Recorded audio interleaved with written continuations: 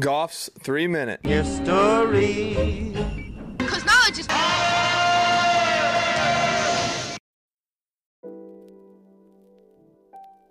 A tradition unlike any other, the Masters. This past weekend, professional golfers from around the world descended on Augusta National Golf Club in Augusta, Georgia, to play the most heralded of golf tournaments, the Masters. And while this past weekend's highlight was Tiger Woods playing his first tournament since his horrific car crash over a year and a half ago and making the cut, his recovering legs could not push him to victory.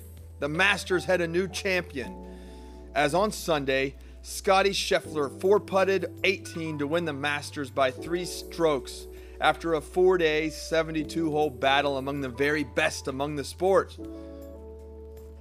Along with a shiny silver trophy and almost a $3 million check, he received one of the most unique and coveted awards in all of sports, the Green Jacket. Now, this is not just a green jacket. It is a grass green blazer adorned with the Masters logo of the outline of the United States with a golf club and flag over Augusta, Georgia. Only members and past champions are allowed to wear the green jacket, and only on the golf club grounds. Augusta keeps a very close eye on their jackets, and to date, there are only a few known green jackets in the wild. The Augusta National Golf Course opened in 1932 on a 365-acre plot of land known as the Fruitland Nurseries. It was designed and built by retired pro Bobby Jones and investment banker Clifford Roberts. 2 years after opening, in 1934, the Augusta National Invitational Tournament kicked off, and in 1940 they changed the name to the Masters Tournament, and it began its annual competition in Augusta.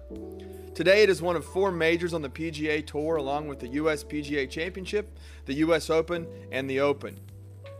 It has become a very elite club with membership of over $40,000 a year and a very limited list of members.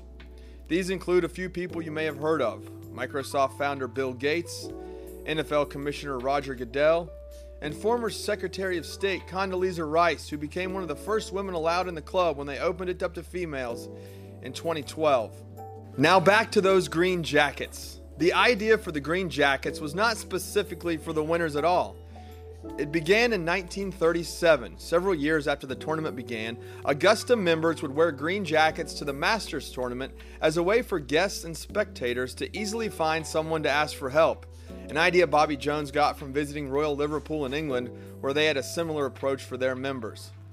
Initially, members of the Masters tournament did not receive a green jacket, but in 1949, Sam Snead claimed the top spot on the leaderboard and received a green jacket.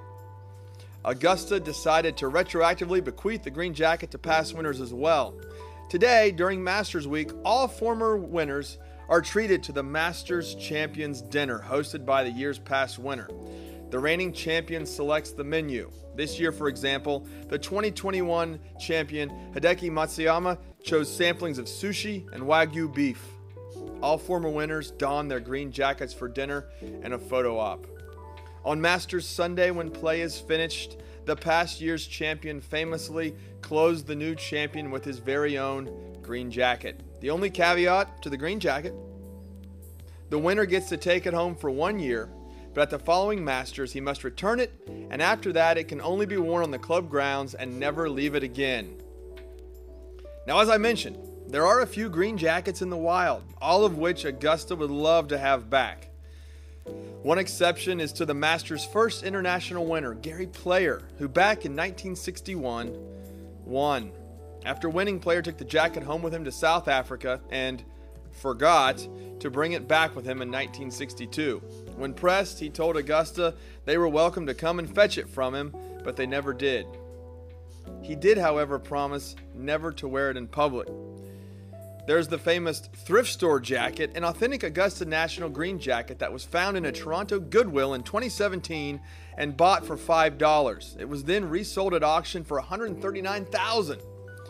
And another belongs to Baltimore native Bill King. King's great-grandfather George King was a member of Augusta in the late 30s and early 40s when he somehow managed to leave with one of the original wool green jackets. Now, the fabric was later changed to a lighter material because, frankly, wool is hot and it's Georgia, but his was one of the original wool jackets, and it was passed down from generation to generation until it found its way into his great-grandson Bill King's closet.